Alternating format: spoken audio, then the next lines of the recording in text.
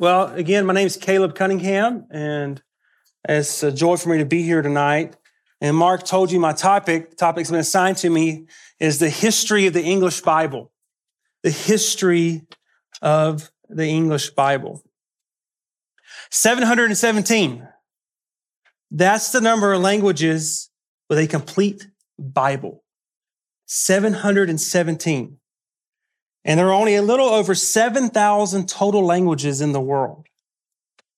717 are the only languages that have a complete Bible. Being able to read the Bible is a gift. It's a gift. The Word of God is one of the greatest gifts that God has ever given to His people.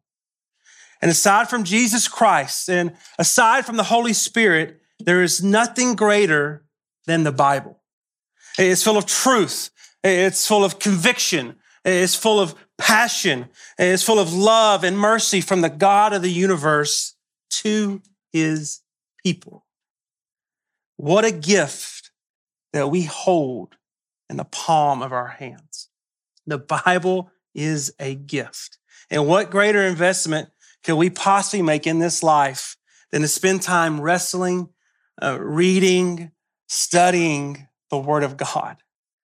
Having a Bible is a gift. It is a precious gift. And there have been many people throughout history and the providence of God who has helped given us this gift.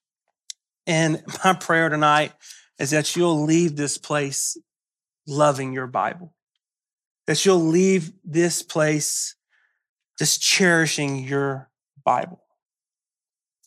And it was centuries ago that only church leaders were the only people who could read the Bible. Those church leaders thought that if common people could read the Bible, they would question the church's authority. They would question those leaders' authority. And this placed a barrier between the common people and the Bible. The only church that existed in Western Europe during that time was the Roman Catholic Church. And church was not voluntary. It was mandatory. And believers obediently followed the priests during the Catholic Mass. They did whatever the priest told them to do. They did nothing else. There was nothing else for them to read. They only knew what those leaders told them. And sometimes priests would face the altar and they would turn their backs away from the congregation. And priests spoke in Latin and they read the Bible in Latin. And these believers, they followed these priests by doing all these mandatory things, all these random things, and they believed that it was their true path to heaven. Then along came a man by the name of John Wycliffe. John Wycliffe. It was during the 14th century. It was a dark time for the church. It was a dark time for the people of God. There were man-made traditions and religious superstitions that had risen to dominate the church. It had risen to dominate the people. It had risen to suffocate the people of God. The true gospel light was dimmed. It was almost extinguished. The truth of God was buried under tons of debris of tradition and false things about God. And it was during this time that the prominent English theologian named John Wycliffe stepped on the stage of history. The religious scene in England was pitch black. It was dark. Spiritual authority was not founded on Scripture. It was on quotes from church fathers or church tradition or councils and the Pope himself. So from the pulpit to the pew, the church was filled with unconverted people who were held captive in the chains of unbelief. And they knew nothing. They had nothing. John Foxe, the author of the Foxe's Books of Martyrs, he described this time period. It was so dark. He said this: Christianity was in a sad state. And although everyone knew the name of Christ, few, if any, understood his doctrine. Although everyone knew the name of Christ, only a few understood his doctrine. So to confront these issues, Wycliffe stepped to the forefront to change the course of English history. He was the most learned scholar of his day. He was a professor at Oxford, which was the top school in Europe at the time. And he was known as the morning star of the Reformation. In the night sky, the morning star is a celestial body that shines really, really bright in the dark sky. In the same way, his role was to resurrect the first glimmer of the gospel by translating the Bible into English. This monumental undertaking was driven by his deep conviction that the Bible is the Word of God and it must be in the hands of God's people. Wycliffe said this: I wish manuscripts of the New Testament and the Old Testament to be read and studied in the common language. This was the passion of his life. But the Roman Catholic Church had refused to translate the Bible into the native tongue of the English people because they were afraid they were going to lose control over them. All that was available was a Latin Bible, the Vulgate, but the common person could not read Latin. During this time, to this date, at that date, the average English person lived their entire life without ever seeing a copy of Scripture, much less being able to read it or hear it in their own language. But Wycliffe was determined to change this by launching the biggest task in the history of the church at that time by translating the Bible into English. He knew once Scripture would be in the hands of people, he knew that transformation of the heart would spread like a fire. He knew that souls would be changed. He knew lives would be converted. He knew that it was spread and spread to the ends of the earth.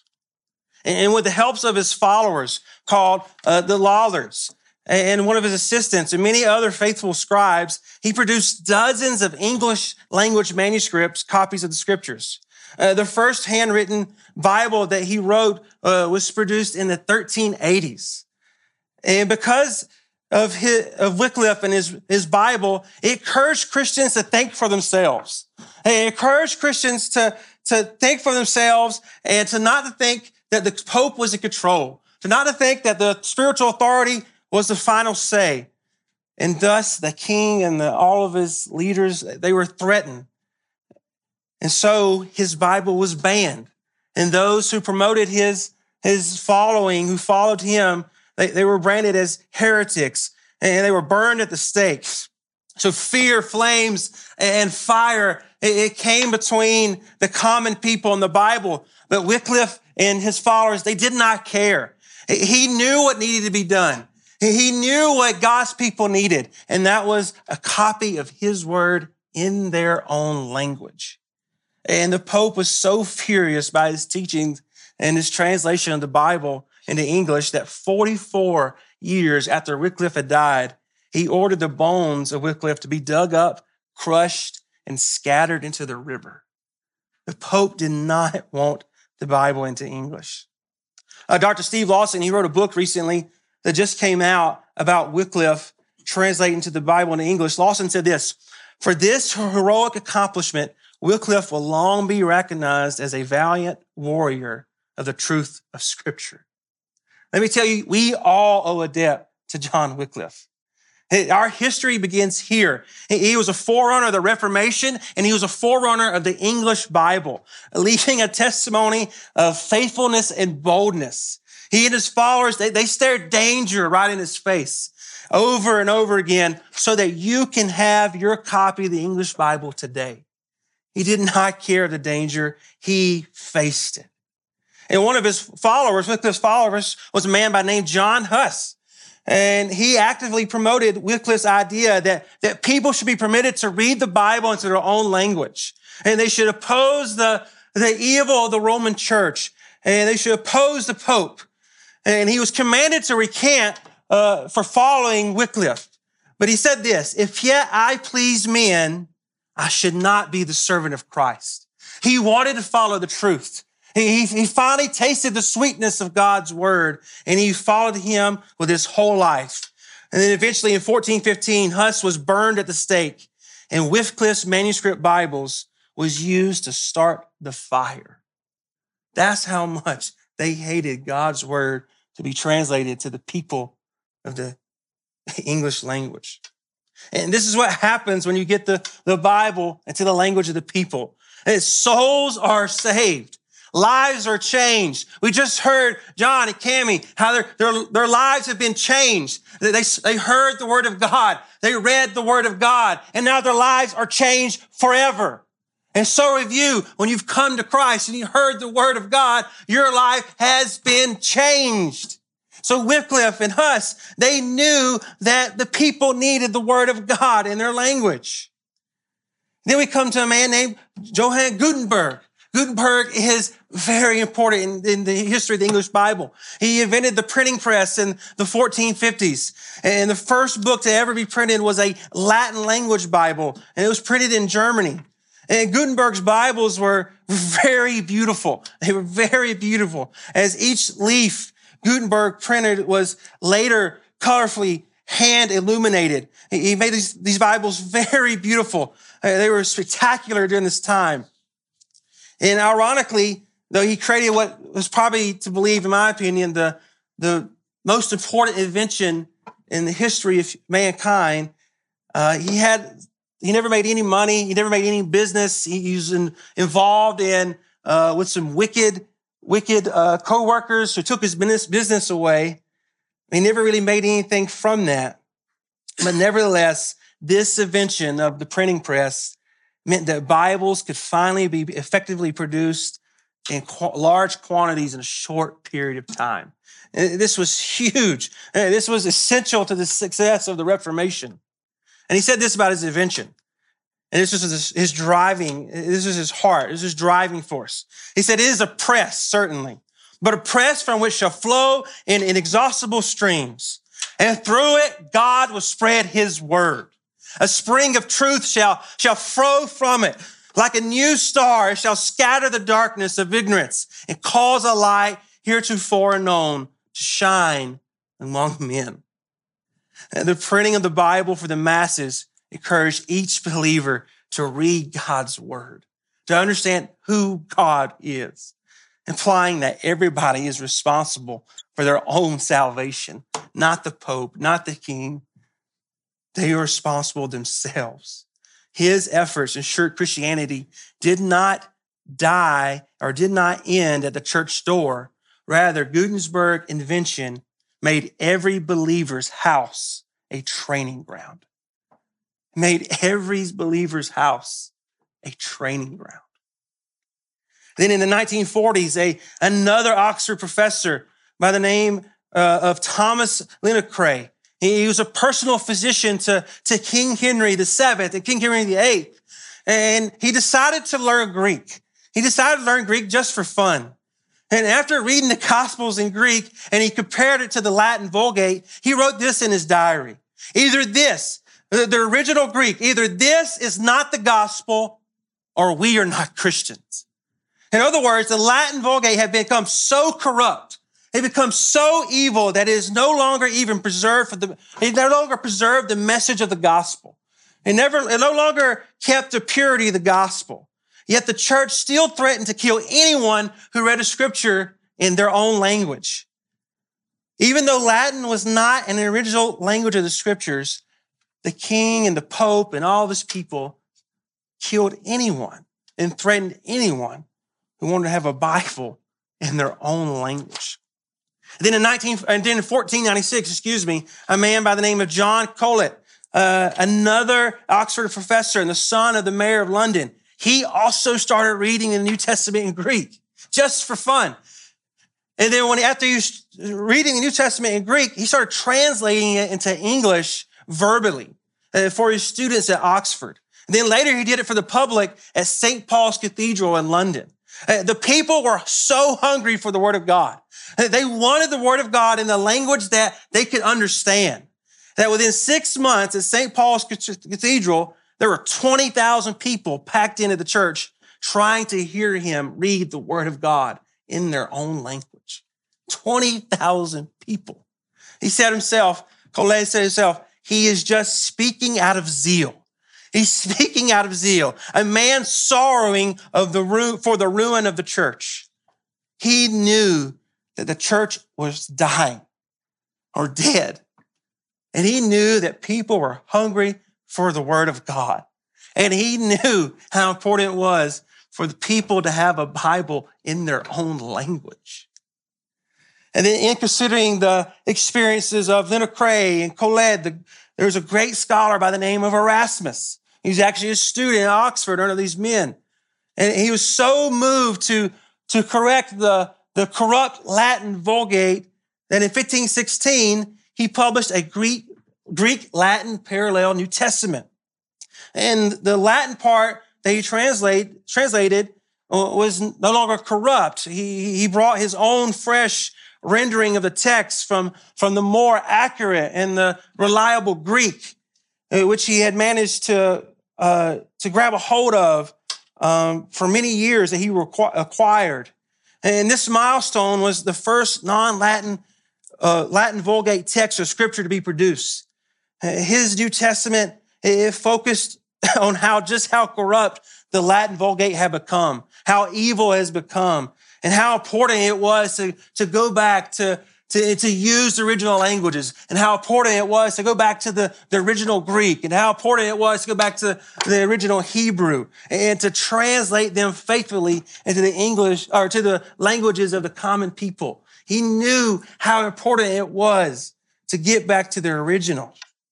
There's a historian, a well-known scholar named David Daniel. He described the magnitude of this event. This was the first time that the Greek New Testament had been printed. It is no exaggeration to say that it set fire to Europe. Luther translated it into his famous German version. And a few years later, that appeared in translations from the Greek into most European vernaculars. They were the true basis of the popular Reformation. Erasmus knew that the Word of God changes lives. He knew that it spreads like fire. They knew it. This man knew it. These men knew that. And then came along William Tyndale. Tyndale is been called the captain of the army of the reformers. And you need to know Tyndale. And he holds the distinction of being the first man to ever print the New Testament in the English language from the original manuscripts, from the original languages, and not the Latin Vulgate.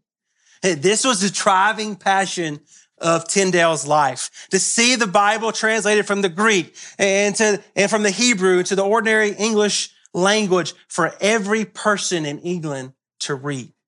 He was a true scholar and a genius. He was fluent in 8 languages. It was said that historians say that he was so fluent in these 8 languages that any one of them could be believed it was his native tongue. This man was really gifted.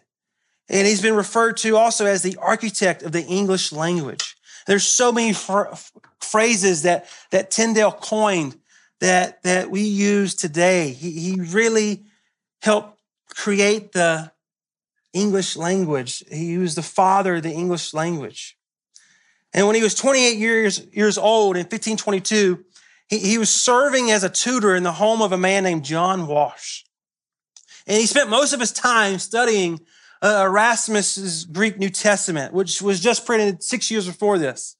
And every day, Tyndale was seeing these truths come alive. Every day, he was seeing God's word just speak to him and speak to his soul and speak to his heart. And he was an ordained Catholic priest, and this was a big no-no for him. He knew he wasn't supposed to be doing this. And he didn't care. God was just speaking to him through his word. And John Fox tells us that one day, a Catholic scholar came to dinner with Tyndale. And he said this, the Catholic scholar said this to Tyndale: "We were better without God's law than the Pope's." In response, Tyndale spoke his famous words. He said this: "I defy the Pope and all his laws. If God spare my life, I will see to it that the boy who drives the plowshare knows more of the Scripture than you, sir." He was determined to get the English Bible into everyday people. And he finished this English translation 4 years later in Germany. And he had to smuggle it into England into bales of cloth. And then in 1534, a few years later, he published a revised New Testament. He was always growing. He was always studying. He was always trying to get the best translation possible to the people. And he came out with another edition. And he's learned Hebrew at this time. And he's always understanding the connection between the Old and New Testaments. And he knew that the people needed a Bible and the best translation possible for them to understand who God is.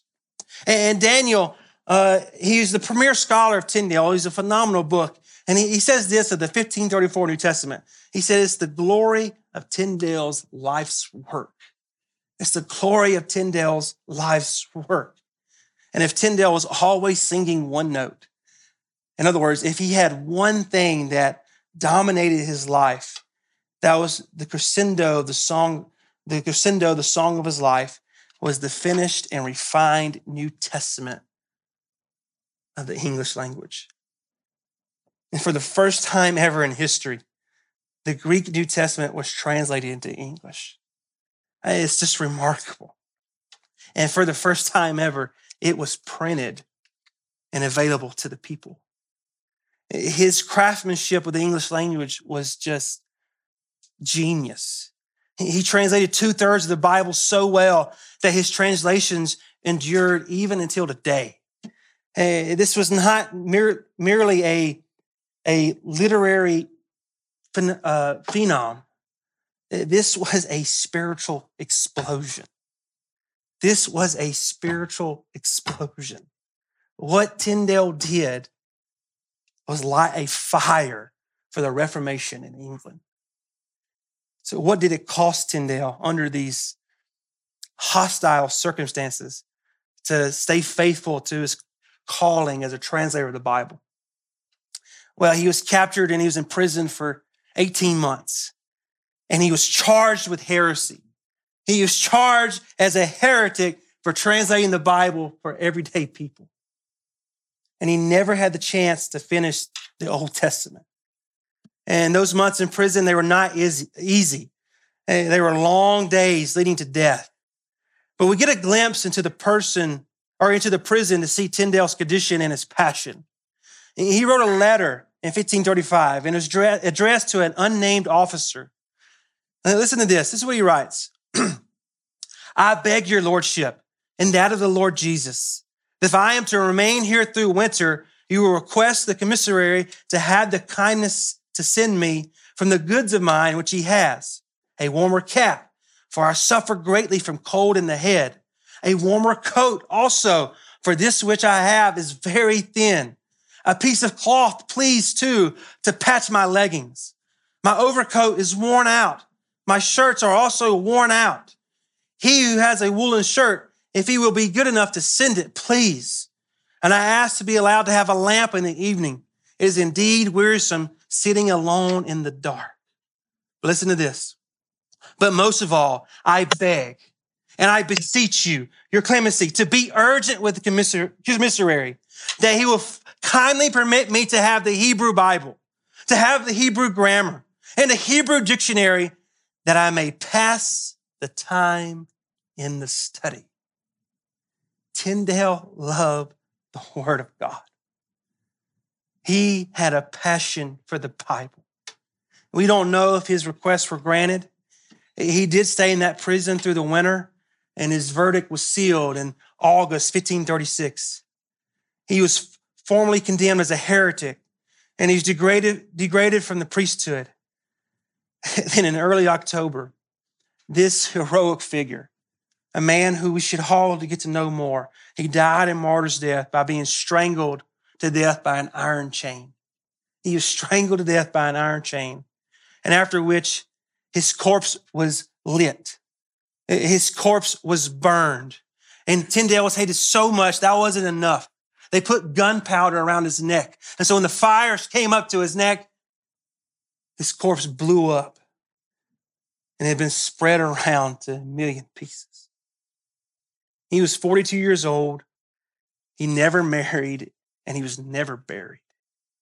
Tyndale loved the Word of God. He loved the Bible. And this painting that is shown behind me is just very neat. is painted in oil on canvas, and the original work is from the brush of an unknown artist. And it was produced in the late 17th or early 18th century, and it now hangs in the National Portrait Gallery in London. And as the subject of this portrait, Tyndale is seated. And as you see, he's dressed in all black, and he's surrounded by a dark brown background. And his face and his hands, they seem to glow from the light of a candle that is hidden from view. And you notice in his left hand, he is balancing a book to keeping it horizontal so it won't fall. This book is a Bible in which he was devoted to. In his right hand, he appears to be resting on a dark table, while his right index finger is pointed emphatically to the Bible. Tyndale is directing everybody's attention away from himself. And instead, he draws every eye toward the sacred book in which he absolutely believed, in which he dedicated his whole life to. He loved the Bible. And beneath that Bible and that painting, the artist painted a banner. And it signified Tyndale as an Oxford and Cambridge scholar. And it's written in Latin, but in English it says this: to scatter Roman darkness by this light, the loss of land and life I will reckon slight. This bold message represents the life's mission of William Tyndale. By translating the Bible into English, this man ignited the flame that would banish the spiritual darkness during that time. His translation of the scriptures is just unbelievable. He just ushered in a new day. And the irony to me in this portrait is that Tyndale never sat to get a portrait done. He always had to run and be in hiding and to protect his identities. That way he can try to finish his work. And only after his gruesome death, he would be known, that he would be remembered. Today, there are only 2 known copies left of Tyndale's first edition of the New Testament. And any copies printed prior to 1570 are extremely valuable. The Master's Seminary was just gifted a 1534 Tyndale New Testament.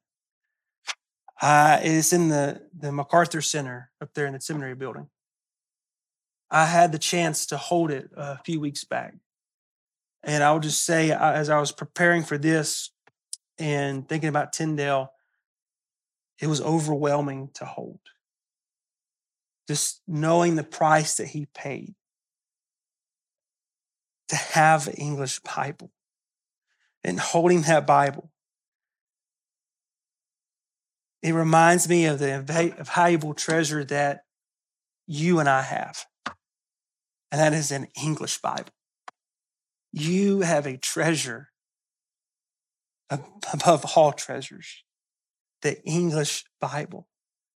Steve Lawson writes in his excellent book on Tyndale, whatever your Bible translation is, it stands on the shoulders of one man, William Tyndale. You and I owe a lot to William Tyndale. Your Bible has blood stains on it. Cherish it. Taste the sweetness of it. Absorb it. Memorize it. Teach it. Live it. Spread it. Love your Bible. John Fox reports that Tyndale's last words were this: Lord, open the King of England's eyes. Tyndale wanted the king to know that how important it was to have an English Bible in the hands of people. This prayer would be answered just 3 years later in 1539, when King Henry VIII finally allowed and even funded the printing of an English Bible known as the Great Bible.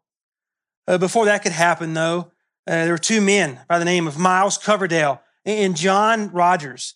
They were loyal disciples of Tyndale, and they carried the English Bible project of Tyndale's forward. And they wanted to finish. They wanted to see it completed. And Miles Coverdale, he finished translating the Old Testament. And in 1535, he printed the first complete Bible in the English language. However, rather than translating from their original languages, he just translated from Martin Luther's Old Testament and the Latin Vulgate. And it's known as a Coverdale Bible. And Coverdale, he loved the word. And he eagerly exhorted everyone from the king to the common guy to read it. He wanted everyone to read it. And the prologue of his Bible, he wrote this: "For as soon as the Bible was cast aside and no more put into exercise, then began every one of his own head to write whatever came into his brain. And that seemed to be good in his own eyes. And so grew the darkness of men's traditions." Coverdale knew the wickedness of traditions. He knew the wickedness of what was going on. And he knew that the Bible needed to be in the common tongue. Coverdale knew that. And then John Rogers, he went on to print the second complete English Bible in 1537. Rogers met Tyndale in Holland. They became friends. And Tyndale was a big part. He played a big role in Rogers' conversion. Tyndale converted Rogers to the Protestant views. And Rogers, who was a former priest, he even married someone, which was a big no-no for priests. He even married someone. And after Tyndale died, Rogers came into possession of the Old Testament translation work that Tyndale had done. And he set out to complete Tyndale's translation from the original languages. And this distinguished it from the Coverdale Bible. And Rogers did this work under the pen name Thomas Matthew. And that's where we get the name of this Bible, which is called the Matthew's Bible. The Matthew's Bible. And then in 1547, King Edward VI, he came to the throne of England. And he was a Protestant. And he afforded freedom of worship, which the land and the people enjoyed just for a brief season. And it was during this period that Rogers gained popularity in the leadership of the English Reformation. But things quickly went south when Edward died and the coming of Queen Mary, also known as Bloody Mary. She came to the throne. And her sentiments were just the opposite of Edward's. She was a devout Catholic who hated the Protestants. And she hated the freedom of worship. And Rogers eventually was a prisoner under her. He was first a prisoner at home, then he was in jail in England in January of 1553. His wife was not allowed to visit him at all, and apparently he suffered some of the worst things ever known to man from the jailers. Rogers was pressured to compromise and to renounce the Protestant faith, but he affirmed that he would not. He affirmed that he would stand his ground. He affirmed that he is going to hold to the truth of God's word. He affirmed that he is going to finish this project. He affirmed that he was going to set this out and to finish it. And soon later, his death was near. And when it came time for his execution, he was brought by the sheriffs of Newgate to Smithfield, where the following conversation took place. And it's just amazing. One of the officers asked Rogers this, if that he would revoke his horrible doctrine and his evil opinion of the Mass. And Rogers responded this way: "That which I have preached, I will seal with my own blood." I will seal with my own blood. The clergy said this to him: "Then you are a heretic. You are a heretic." And Rogers said this: "That shall be known at the day of judgment." Rogers knew his confidence was in God. He's been studying the word of God. He knew what was right. He knew what was biblical. Rogers then was brought to the stake. And it said that he was quoting a psalm as he came. And there were thousands of people there to see this. Thousands of people. And people who witnessed his testimony as he wonderfully rejoiced at his constant firmness in the face of the fire. His own wife and 11 children met him on the road as he went to the stake. And the youngest is a newborn baby who he never met, who he has never seen. He saw her for the first time as he's heading to the stake. And he saw her in the arms of his wife. And then they attached him to the post. This is just amazing. They lit the fire. They put it under him. And when it had taken hold of his legs and it got to his shoulders, Rogers, as he feeling no pain, he put his hands in the flame. as if he was just washing them in cold water, washing his hands in the fire. And after lifting up his hands to heaven, not removing them from the fire until all the flames had devoured them. This happy and joyful martyr yielded up his spirits to his heavenly maker. Even a few moments before his death, a written pardon was brought to him to recant. But he refused. He refused. John Rogers gave his life for Christ. He gave his life to get the Bible into the English language. He gave his life for you to have a copy of God's word in your language. He wanted people to know Christ. Then we come to 1539. There's a man named Thomas Cranmer, and he's Archbishop of Canterbury. And he was hired he hired Miles Coverdale at the request of King Henry VIII to publish what is called the Great Bible. And it became the first English Bible authorized for public use. It was distributed to every church, and it was chained to the pulpit. And a reader was even provided so that they could hear the word of God in English. And it was seen that because of this great Bible that William Tyndale's prayer, his last wish, had been granted just 3 years after he was martyred. And Cranmer's Bible, published by Coverdale, it was known as the Great Bible due to its great size. It's been said that it's over 14 inches tall. I mean, this thing is massive. 7 editions of this version were printed between 1539 and December 1541. This is monumental in the history of the English Bible. Then we have King Henry VIII. And he didn't change, he didn't have a change of conscience regarding the publishing of the English Bible because of a good thing. He had more sinister motives. He went to the Pope to permit him to divorce his wife and marry his mistress. King Henry VIII went to the Pope to ask for a divorce so he can marry his mistress. Well, the Pope refused. Pope said no. So King Henry responded by marrying his mistresses anyway, later having his mistress and his wife executed. The man was just wicked.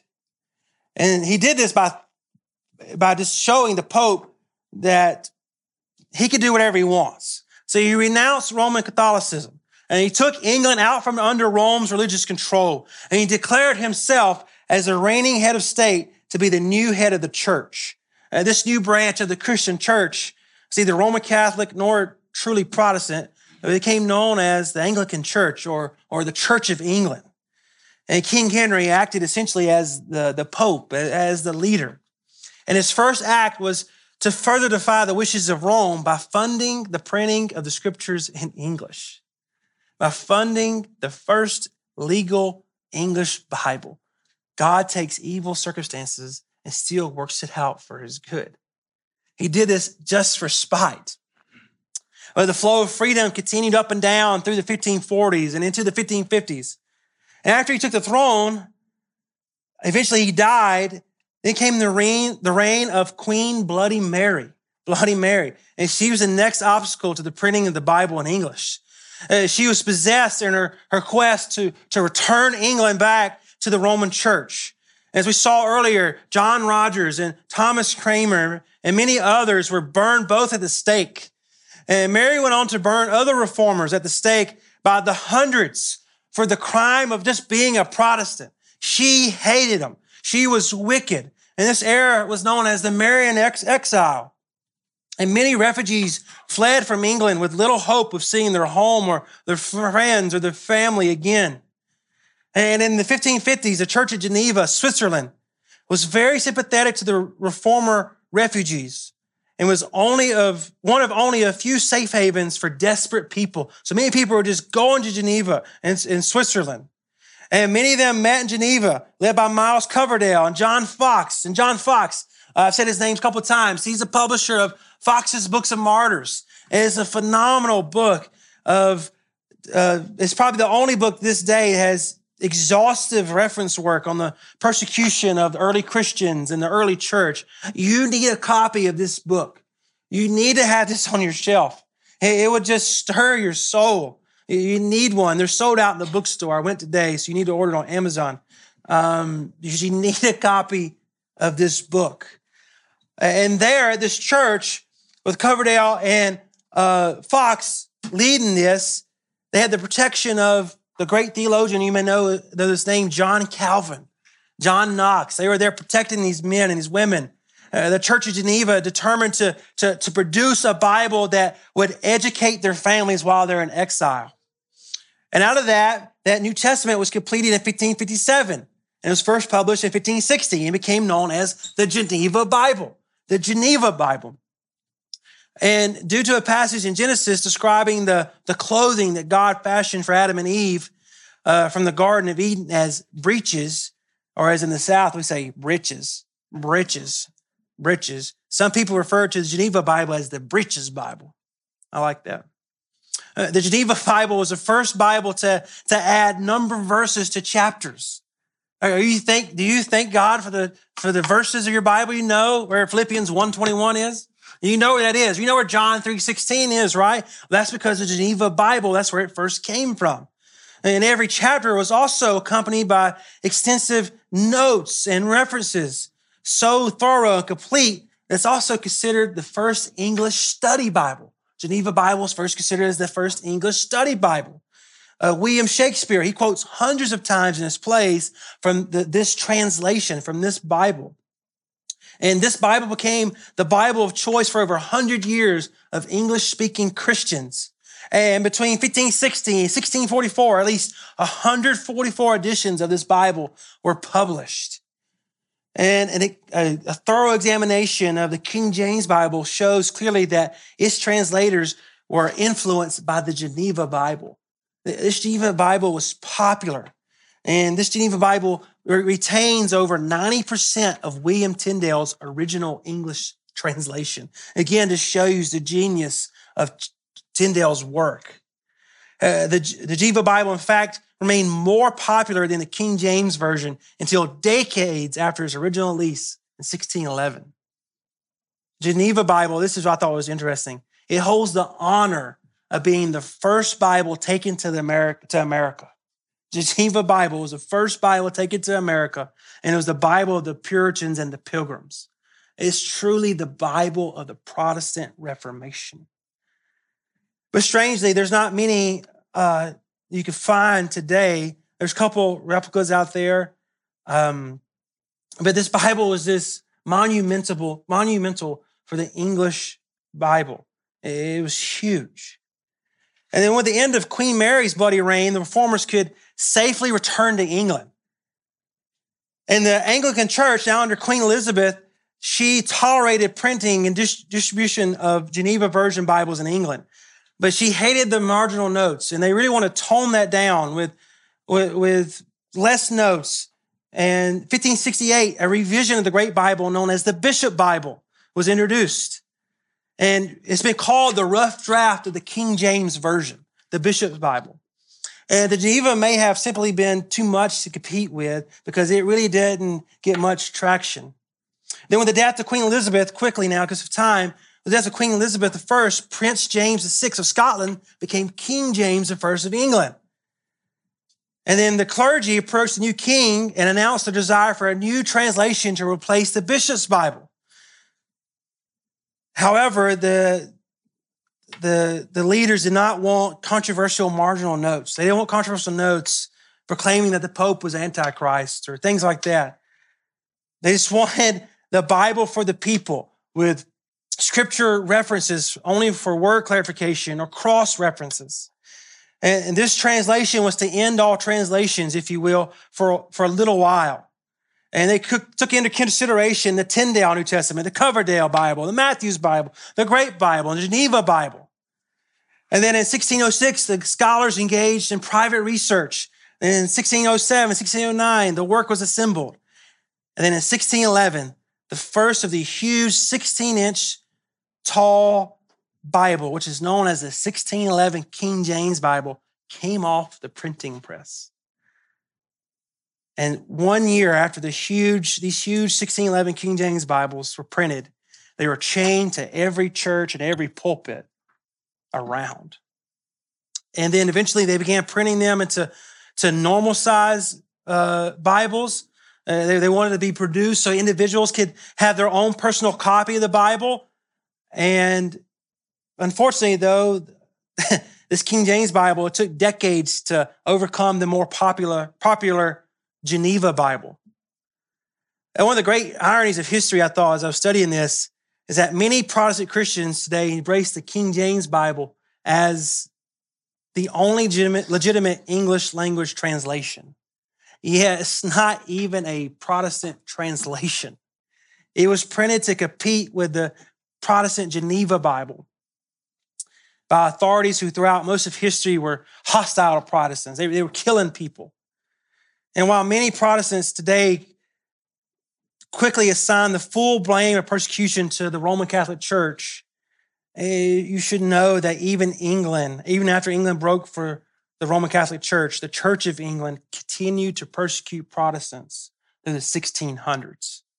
And one famous example of this is John Bunyan, who wrote Pilgrim's Progress. He was in prison for preaching the gospel.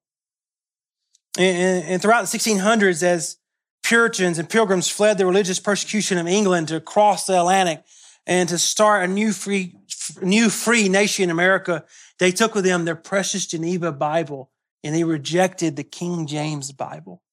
America was founded upon the Geneva Bible, not the 1611 King James Bible.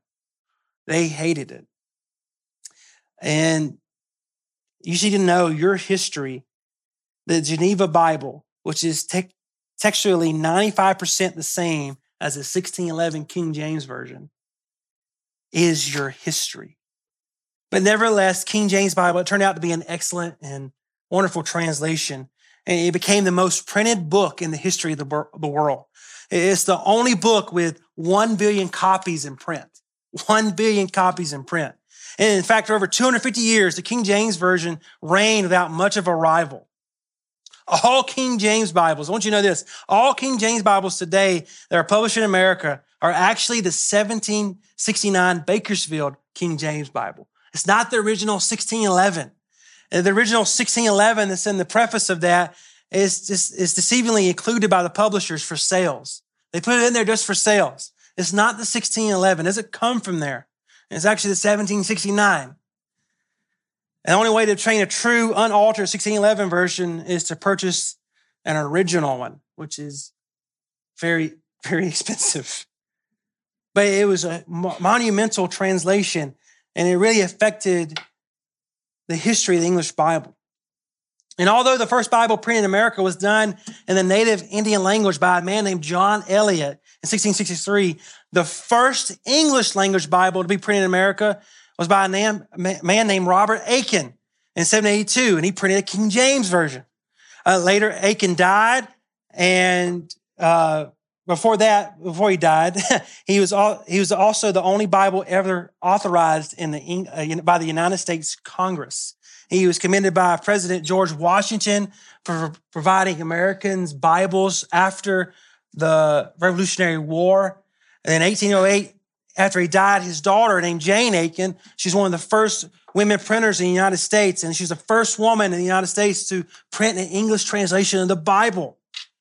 Then in 1791, Isaac Collins, he vastly improved upon the quality and size of typesetting of American Bibles, and he produced the first family Bible printed in America. It was also a King James Version. Then in 1791, Isaiah Thomas, not the basketball player, Isaiah Thomas published the first illustrated Bible printed in America, and that was also a King James Version. Then we have Noah Webster, just a few years after producing his famous dictionary of the English language. You know, Webster's dictionary? This is this guy, Noah Webster. The public still, it didn't get anywhere because the public still remained loyal to this King James Version, and it didn't have much impact. And it was not really to the 1880s that England's own planned replacement for the King James Bible, which was called the English Revised Version, will become the first English language Bible to gain popular acceptance as a post-King James version, modern day English Bible. This was very popular because it had in there, it was missing the absence of the 14 Apocrypha books. At this point, basically the Apocrypha is in the Roman Catholic Church and has things that are not really biblical. They're not in agreement with the Bible, in a short way to say it. But up until this point, every Protestant Bible, not just Catholic Bibles, had 80 books, not 66. It had their Apocrypha. These books were part of virtually every printing of the Tyndale Matthews Bible, the Great Bible, all those other Bibles that we talked about until their removal in the 1880s. And the original King James Version had the Apocrypha. But finally, over the last 120 years, the Protestant Church has rejected these books and removed them from their Bibles. And it started with this one. And then the Americans responded to the England's ERV Bible by publishing the nearly identical American Standard Version, ASV, in 1901. It was also widely accepted and embraced churches throughout America for many decades. It was in 1971. It was revised again, and it was called the New American Standard Version, or the NASV, or short, NASB, or the NAS. This New American Standard Bible is considered by nearly all evangelical scholars and translators to be the most accurate word-for-word translation of original Greek and Hebrew scriptures. Then in 1995, the NASB went through an update and removed thee, thou, and thy, and it remains still popular. You may have it. It's the one I use, the NAS 1995. Somehow, however, though, a lot of people are not happy with it because it didn't flow as easy as conversational English. So, for this reason, 1973, the NIV, New International Version, was produced, and it's offered as a dynamic equivalent. And it really was to hit a broad scale of people as that translation. And then another version came out in 1982 called the New King James Version. And their original intent was to keep the basic wording of the King James. But long story short, it didn't work out. They tried to do it for sales. It's still a really good version. I highly recommend it. I love that translation. But they only did it really for sales for the original King James. Great translation, though. And then in 2002, scholars came out with a new translation called the English Standard Version, the ESV, meaning you may have that. And it's very popular for its readability and accuracy. And it was led by a 14-member translation oversight in which J.I. Packer was the general editor for that. He's a well-known author, man of God. You should really get to know. Then in 2020, some men met, one of them being our Pastor John, to explore the idea of updating the NASB 1995. And working directly from the original languages to update the text of the 95, the goal for the LSB was to preserve and honor its predecessors with what was accomplished. And then the Legacy Standard Bible was completed by a team of scholars from the seminary and the university. And two of those men is our very own shepherd and our under shepherd, Mark and Joe. Zakovich and Kavich, they both say their name differently. And yeah, they can translate the whole Bible. They can't say any of their last names. It's kind of ironic. LSB is a wonderful translation. You all, if you were here at the Christmas party, you got one as a gift. It's a great translation. You need to read it. So by way of conclusion, because of time, let me just ask you this question. Can you imagine never having heard a single word from God in your own language? Can you imagine never having heard a single word from God in your own language? English-speaking Christians have many options when it comes to finding a Bible translation nowadays. BibleGateway.com currently offers more than 60 different English translations. With so many translations available, it's so easy to take for granted what we have as an English Bible to read. But as we've seen, it's not always been easy, has it? It costs a lot. And there was a time of translating or just reading the Bible in English was a crime punishable by death. And you must remember the main purpose of the Protestant Reformation was to get the Bible out of the chains of being trapped into an ancient language and into a modern spoken conversational language of the present day. William Tyndale fought and died for the right to print the Bible in the common spoken modern English of his day. And he boldly stated, if God spare my life, I will see it to that boy who drives a plowshare, knows more of the scripture than you. That statement has become true. Let me ask you again, can you imagine never having heard a single word from God in your own language? Think about that. Think about where you would be. Men and women have suffered to give you the word of God. There are blood stains on your Bible. The smell of fire is all around your Bible. The gunpowder is still fresh on your Bible. Men and women have worked hard to get the Bible in your language and into your hands. Men and women have died to make sure you know the gospel. What is the gospel? For God so loved the world that he gave his only begotten Son, that every man that believeth in him perish not, but have everlasting life. For God so loved the world that he gave his only Son, that none that believe in him should perish, but should have everlasting life. For God so loved the world that he gave his only begotten Son, that whoever believeth in him should not perish, but have everlasting life. For God so loved the world that he gave his only begotten Son, that whoever believeth in him shall not perish, but have everlasting life. For God so loved the world that he gave his only begotten Son, and whoever believes in him should not perish, but have eternal life. For God so loved the world that he gave his only begotten Son, and whoever believes in him shall not perish, but have eternal life. And for God so loved the world, he gave his only Son, that whoever believes in him should not perish, but have eternal life. And for God so loved the world, he gave his only begotten Son, and that whoever believes in him shall not perish, but have eternal life. What is the gospel? God is holy. You are not. You are a sinner that deserves his wrath, his judgment.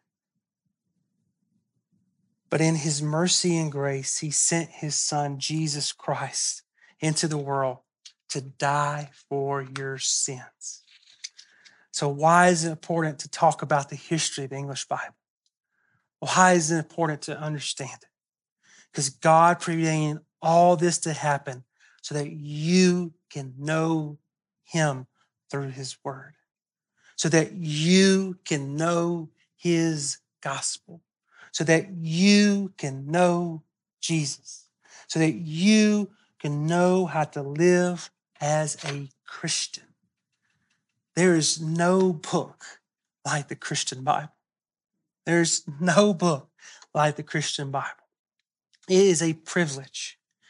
Please understand me. It is a privilege to have a copy of God's word in your hand.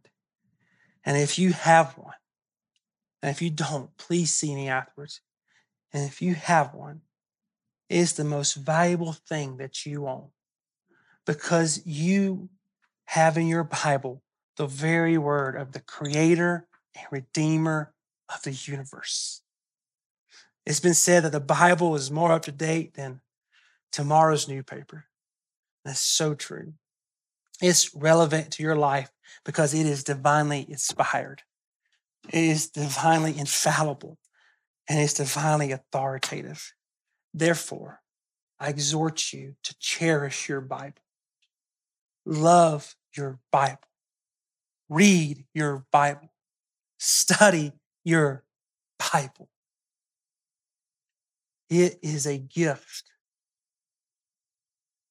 What a privilege. Let's not play games with these precious words. These are precious words from the God of heaven and earth. And you have a copy of it. Let's not play with it. These are the words of Him. And thousands have died to preserve them for us this day. Thank God for the Bible. Thank God for the Bible. Father, I thank you for the Bible that we each own, a Bible that we can trust, a Bible that we can read, a Bible that we can study. Thank you for giving us your word in our own language. There's so many people on this planet that do not have that privilege. Lord, with great privilege comes great responsibility. Help us to contribute to the advancement of your kingdom through the gospel of your Son. And may we never neglect your word. We ask this in your Son's precious name, the name above all names, Jesus. Amen.